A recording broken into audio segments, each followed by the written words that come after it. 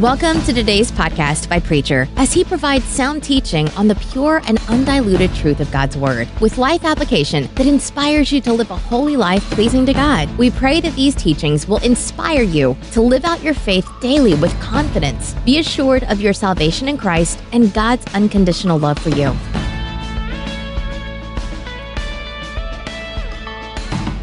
Reading this morning will be taken from two places within the New Testament. One in the book of Hebrews, the 4th chapter, and beginning with the first verse. If you have a Bible with you, it'd be good if you would turn to it, because these are very, very important words for you today. God has left us the promise that we may go in and rest with Him. Let us fear then, so that none of you will be found to have failed to go into that rest. For we have heard the good news just as they did. They heard the message, but it did them no good, because when they heard it, they did not receive it with faith. We who believe then do go in and rest with God. It is just as He said, I was angry and made a vow, they shall never come in and rest with me. He said this even though His work was finished from the time He created the world. For somewhere in the Scripture this is said about the seventh day. God rested on the seventh day from all His work. This same matter is spoken of again. They shall never come in and rest with me. Those who first heard the good news did not go in and rest with God because they did not believe. There are then others who are allowed to go in and rest with God. This is shown by the fact that God set another day, which is called today. He speaks of it many years later by means of David in the Scripture already quoted. If you hear God's voice, do not be stubborn, for if Joshua had led the people into God's rest, what would not have God spoken later about another day? As it is, however, there still remains for God's people a rest like God's resting on the seventh day. For anyone who goes in and rests with God will rest from his own work just as God rested from His. Let us then do our best to go in and rest with God. We must not, any of us, disobey as they did and fail to go in. For the Word of God is alive and active. It is sharper than a double-edged sword. It cuts all the way through to where soul and spirit meet, to where joint and marrow come together. It judges the desires and thoughts of men's heart. There is nothing that can be hid from God. Everything in all creation is exposed and lies open before His eyes. And it is to Him that we must all give an account of ourselves. And then, in the book of Philippians, the Apostle Paul is speaking, and he has, on the same subject, has these interesting words for you and for me today. In the 4th chapter, and again with the 4th verse. May you always be joyful in your life in the Lord. I say again, rejoice. Show a gentle attitude toward all. The Lord is coming soon. Do not worry about anything, but in all your prayers ask God for what you need, always asking Him with a thankful heart. And God's peace, which is far beyond human understanding, will keep your hearts and minds safe in Christ Jesus. Lord, help us this morning to understand what we have read for the sake of today. So long complaining. Hello, peace. You know, it comes to, have you ever had this to happen to you? It comes through to me as a real shock sometimes, the way we go about greeting one another. And you know, we'll ask one another how we are. And we never really expect, how many of us really expect someone to tell us how they really are, how they're really feeling when we ask them? And someone takes the time and think we're dead serious about asking how they're doing, and they start telling us about it, that it just comes through as a shock to us. You know, we go through the motion, but we really never get around to really paying attention to one another. And I guess maybe that's the way that it should be. I'm not sure about that. about this business of complaining about life. On the one hand, there's a type of complaining and frustration we go through, I guess, that is not too bad. But there is a type of complaining that is spoken of within the Scriptures that is not innocent at all. There's nothing about it that is innocent, because everything about it is bad. And if we can believe what the Scripture tells us, it brings us into a relationship with God where we stand in judgment of God. Now we can see that wherever you want to look, especially within the Old Testament. A very good example of it comes out when the Hebrew people were making their way from Egypt into to the Promised Land. And in that 40 years they wandered around out there in the wilderness. You know they did it simply because that they were complaining all the time, and it blocked every effort that God made to lead them and to help them to be the people that He really wanted them to be. And it was their complaining that did it. Now, folks, I want to tell you something this morning that has a way and can change your life completely and totally. And it's not what I say, because we're going to stick just real carefully to the Scriptures this morning in a very special way. But I want you to notice a few facts to start with this morning. When we think about this business of living right where we are, right now, doing the very thing that we're doing today. In the first place, I would call your attention to the first fact, and that is that God created us. Now, sometimes I wonder about that and why He did it. But we're told that He did it out of His love and care and concern for the kingdom, whatever that might be, and because He wanted to have this type of relationship with us that He can have with man. And it was out of love. The second thing we're told about that creation is that He did it, and it wasn't just not an afterthought at all. It wasn't by chance. It just didn't happen. But after He had spent some time seemingly thinking about it and meditating on it, it, in His wisdom, was what He wanted to do. And so you were here as His creation, not by chance. No one is here by chance. It may seem to be, but you're not. You, as Peter puts it in the New Testament, that you are a thought in the mind of God, and before the foundation of this world was laid, that He had you in mind and wanted to call you into existence. You are the creation of God. That's the first fact that I would call to your attention. I hope you believe it. And God gave to each one of us certain talents and gifts and abilities that He wants to be expressed in His world and His kingdom right now.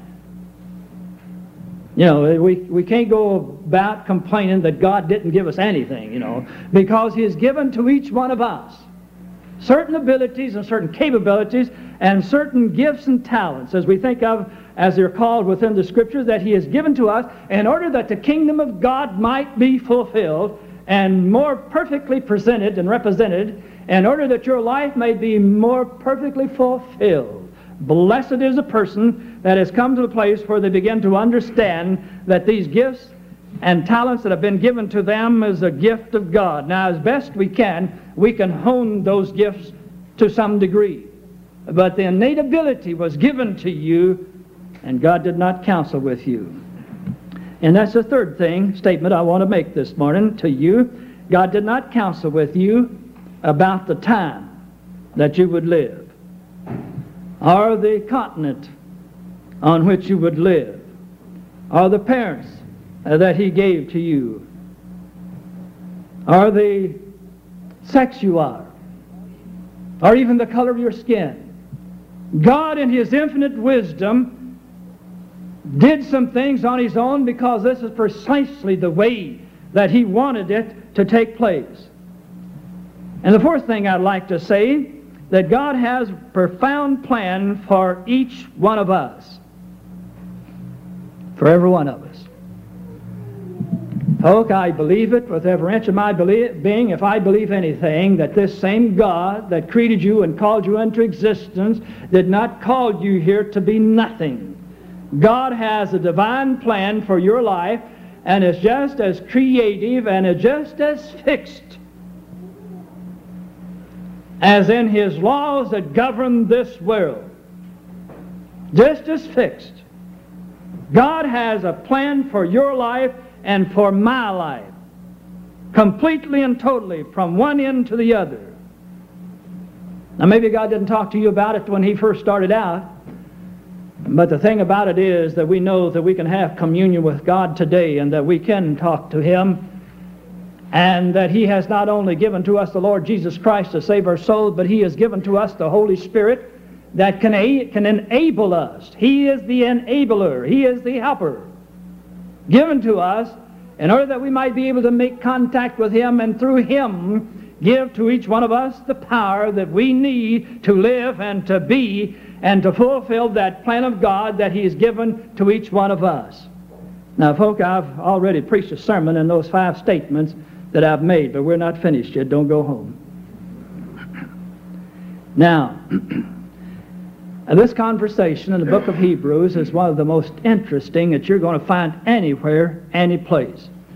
I don't know how many times that I have read the book of Hebrews, but not enough, regardless of how many, until at last I finally come to the place in this 4th chapter where I begin to see something that is absolutely astounding. In fact, I would say of all the things that the man writes about in the book of Hebrew that is included in the Word of God, all the things that are there, the most astounding thing that is written there is right here within the 4th chapter.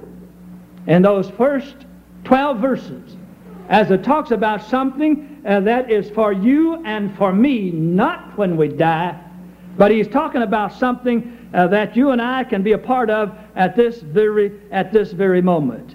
He is addressing himself to the now, and he is saying to you in 2 metaphors as such. He's referring to 2 things in the past to tell you that God, through the Lord Jesus Christ, did something astounding for you and for me today. And now this is the way he goes about it. He says, God labored in His creation for 6 days, and after the 6th day He rested. And He asked the question in effect, have you entered into that rest of God? Now He's talking about a state of life that you can be a part of today, as not in the creation, but as if God was resting what He did on the 7th day. Now listen to that. There is a type of life that can be had today that would be equated with the rest that God did on the 7th day. And it's open for you and me to be a part of it right now at this very moment. Not somewhere out here in the future, and not out here after we die, but he is talking about another day. You see, this man said there was another day coming. David spoke of it. Well, I want you to know that the Lord Jesus Christ spoke of it. This is the day that they were talking about, that you and I have today, where we can enter into this rest that God has prepared for you and for me today. Now he uses another thought. Make sure that we understand what we're talking about. He said he offered to the Hebrew people, to his people, the promised land. Now what was the promised land to be? Is it going to be something that we inherit when we die?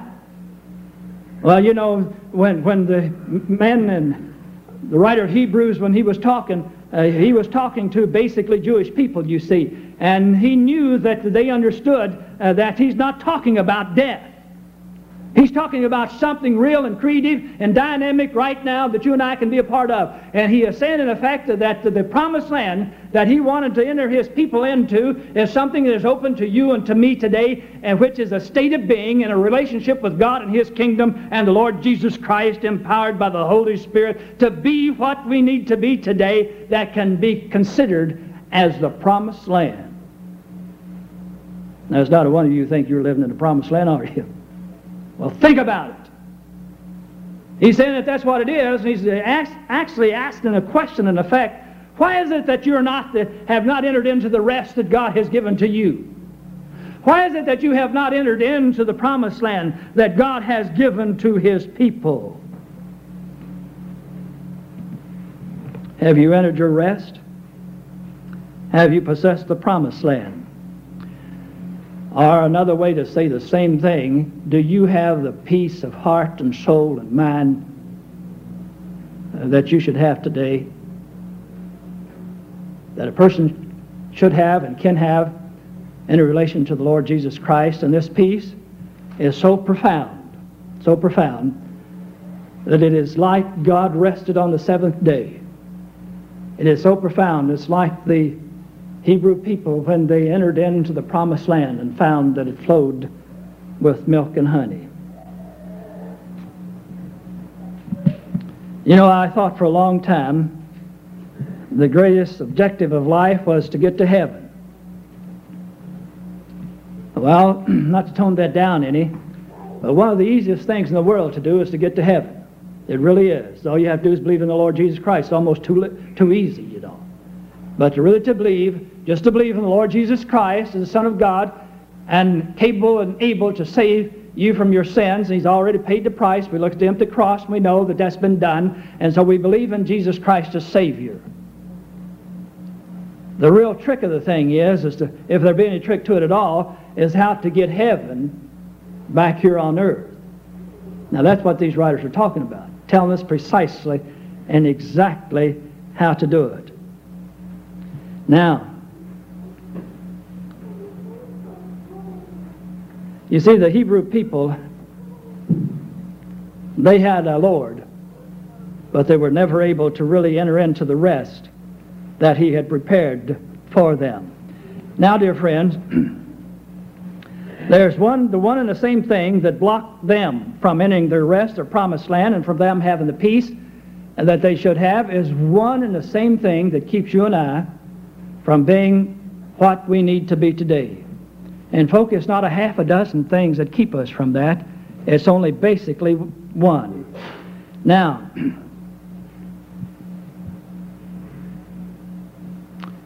if you have your Bible with you, I want you to turn to the book of Philippians, the 4th chapter, and you notice what is written there.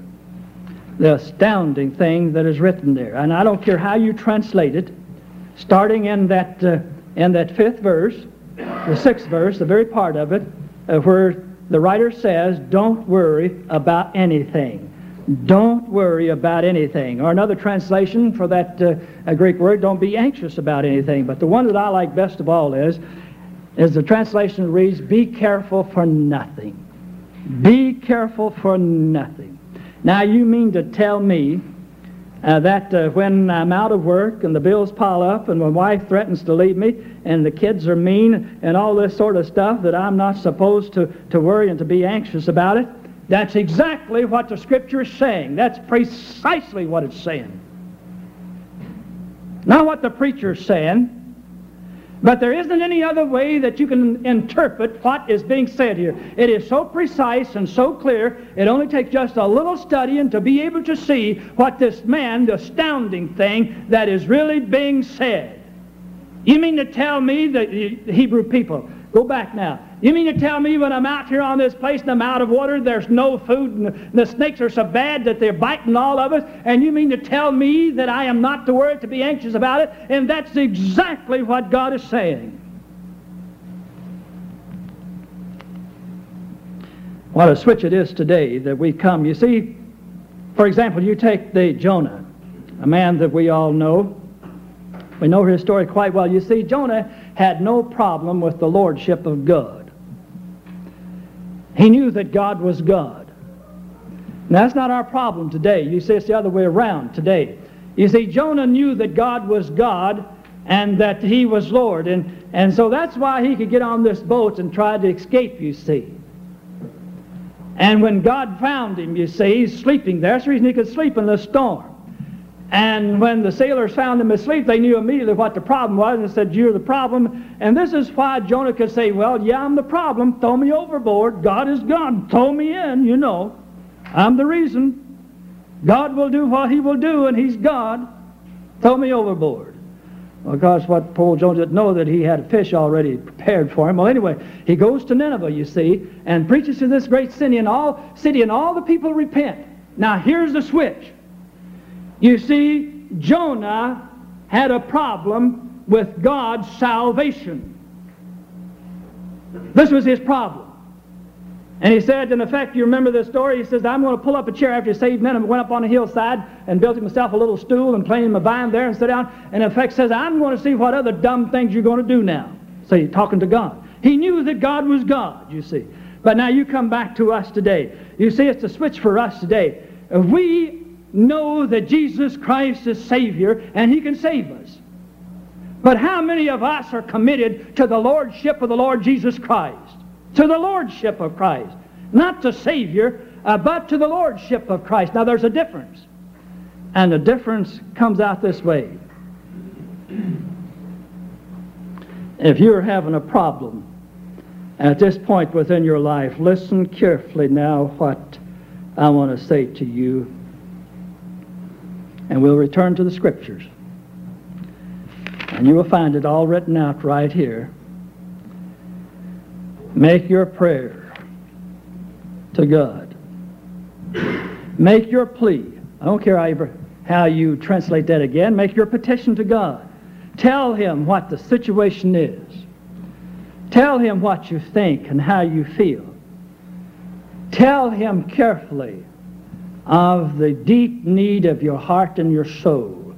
The Spirit of God is like a two-edged sword, able to pierce to the very center of your being. You see what this man is saying in Hebrews is that God is able to do it. God is able to do it. Don't you worry about it. He is able to be with you when you begin to lay your life on the line and tell Him what you really feel, what you really think, and where you're really hurting. See, He knows. He'll be with you. You don't have to worry about that. He can understand what you're saying. Now, how are we to do this? He tells us precisely how to do it. You know the way we go about this business of praying to God. We always wait till the sun goes down. We always wait till something happens bad, and then we go to God in a quick prayer, and we think that if He doesn't answer within the next 15 minutes, we're confused, frustrated, and want to give up about being a Christian, you see. And we just say all kinds of bad things and act bad about it. And we go to Him, and things don't happen the way we wanted to, and we get so frustrated. As someone said the other day, well, yesterday, in fact, something happened to him and at work, and this was all out of shape, and he said some words that wasn't acceptable in Sunday school. And I thought to myself, well, you haven't been to Sunday school lately, you know. Well, anyway, the thing about it is that we want it immediately. And we go in a spirit of frustration. We go in a spirit of demanding. We go in a spirit of screaming and hollering and yelling to God. This is the thing that you got to do, and do it right now. Well, is all you're going to do is just spend yourself, and for no good at all. Now He tells us how to come to God. First of all, we make our plea known to God, and then we come to Him how? In a spirit of worship. Oh, my friends, underscore that word. Worship. Come to Him in a spirit of worship. You see, we covet the peace that God has to give to us, but we are not willing to pay the price of worship. How many of you really see worship as being really important for the well-being of your soul? Or is it something that you can do every once in a while? Or is it something that you can do in a casual way? Or is it something that you can do when you don't have anything else better to do? Well, folks, then if that's the attitude that you take in coming to the Lord Jesus Christ, let me tell you something. You will never know of what these men are talking about. You will never know the rest of God that you can have right now. You will never know the promised land and what it can be like. You will never know the peace that Christ can give that passes all understanding. Spirit of worship. Oh, my. Now, the second thing, and I'll hurry quickly. No, it's the fourth thing, excuse me. And that is come in the spirit of worship and of thanksgiving. Now listen to that. Always asking Him with a thankful heart. The bottom line, here is a fine print in this contract. Here it is. If there be any fine print, right here is where it is. Come in a spirit of worship and give thanks to God. Now, folk, I want you to see something here. As almost, as the young people say, blow your mind. Oh, listen to what is being said right here, right now. Because I'm going to tell you the most important thing that you have ever heard. And that simply is this, that the life that God has designed for you has been designed for your perfection and for my help. For your perfection and the help of another human being in the kingdom of God. Now, you mean to tell me that 4.5 years ago that I was in an accident and went through all this pain and agony of a broken leg, and there wasn't so much the physical pain and agony as much as it was the mental pain and agony that stopped a person that got up and went and came at will, and from sundown to sun up and into the night, and did all of these things, and all of a sudden, out of the clear blue, stopped dead in his tracks with all the pain and agony that goes with it. You mean to tell me that the God that you serve was right in the midst of all of that? And that's precisely what I'm saying. It wasn't always easy to give thanks either. Oh, I may never live to see and know all the reason why. I'm not supposed to. If I did, he'd tell me. Some I see. But you see, the thing was emphasized in faith. In faith. Both of them. In faith. They didn't enter into the rest. They don't enter into their glory land. They don't enter into the peace because they do not have the faith to accept the Word of God as being the Word of God and the Lordship of the Lord Jesus Christ, you see. Now let me close by telling you a story that every one of you knows expresses this more beautiful than I could ever possibly express it. Over in the Old Testament, there's a young man, a boy by the name of Joseph. You know this story. Hated by his brothers, jealous of him. And he went out to see how they were doing with their flocks one day, and you remember they took him, tied him up, and sold him to a bunch of Syrians going through on a caravan into Egypt to trade. They wanted to kill him, but they decided not to kill Joseph, but they sold him into slavery.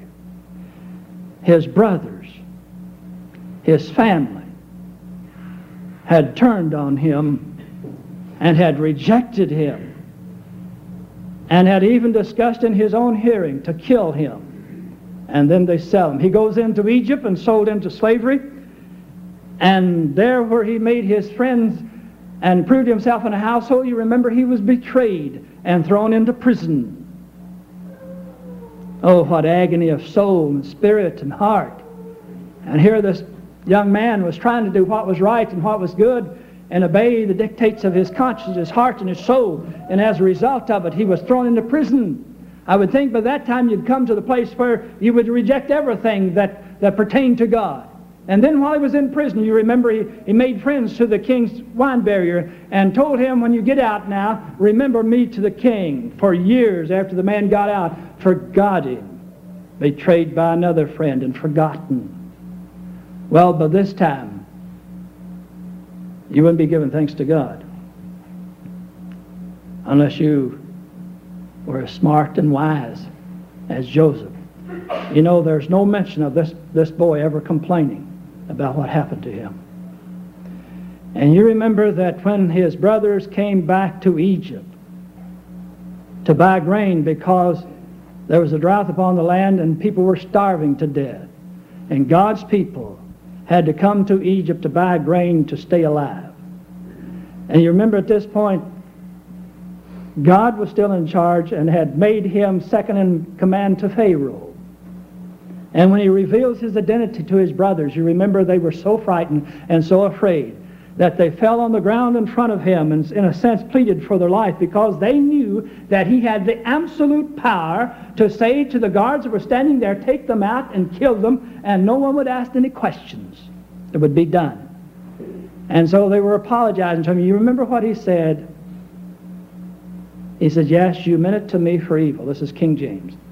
You meant it to me for evil, but God, oh, here it is. Listen to this. Listen, my soul, because you're going to hear of the stuff that peace is made of today. Yes, you meant it to me for evil, but God meant it to me for good. Now think of that. Can you believe it? And I tell you, if you do believe it and come to this place where you can see and be grateful to the Almighty God for each day that you have and for what comes to you, I will tell you that there will be a peace that will come into your heart and your soul just as surely as these men spoke of it as a rest, that God rested on the seventh day of the promised land, or the peace that Jesus Christ spoke of. Because you see, when you come now and thanksgiving to God, you see, you submit to the love of God. You submit to the love of God. Now, that's easy for us to do because we think about the cross, about the suffering of the Lord Jesus Christ. It's easy for, as we look at Christ and the cross, it's easy for us to know of the greatness of Christ's love. So we submit to that love. The second thing we do when we come in the spirit of thanksgiving to God, we submit to His wisdom. We submit to the wisdom of God. He alone knows what is best for us. Now, do you believe that? He alone knows what is best for us for the total, complete fulfillment of your life and mine here upon the face of this earth. He and He alone knows. And I submit to the judgment of God. And the third thing I would say when we come in thanksgiving, we submit to the power of God. It is He alone that can bring to pass whatever needs to be brought to pass in order that you be able to have the life that He expects you to live today. He has the power. He has the power to do precisely what He wants to do if you will submit to Him, as I have talked to you about this morning. It is He that has this awesome power. And then do not miss this other little word there in Philippians where it says, it's closed, where he says, and I will keep his heart. I will keep. That word keep, no, it's too toned down. Because you see, in the Greek, that word really means to be translated, that's a military term. I will post a guard. Now think about a soldier standing guard, armed completely and totally for battle, whatever might come. And that's precisely what he's saying. He says, and God will post a guard on your heart. Which is to say, will post a guard in your heart and your soul, and no one can enter, and no one can go out unless He says so. And I, in closing, would say to my soul and to yours, if you want to know the fullness of life here upon the face of this earth as it can be and as God intended it, you give ear to the book, the 4th chapter of Philippians and the 4th chapter of the book of Hebrews. It's there. Oh, our Father, may we not only hear this morning, but may these souls of ours believe, for we ask it in the name of Christ. Amen.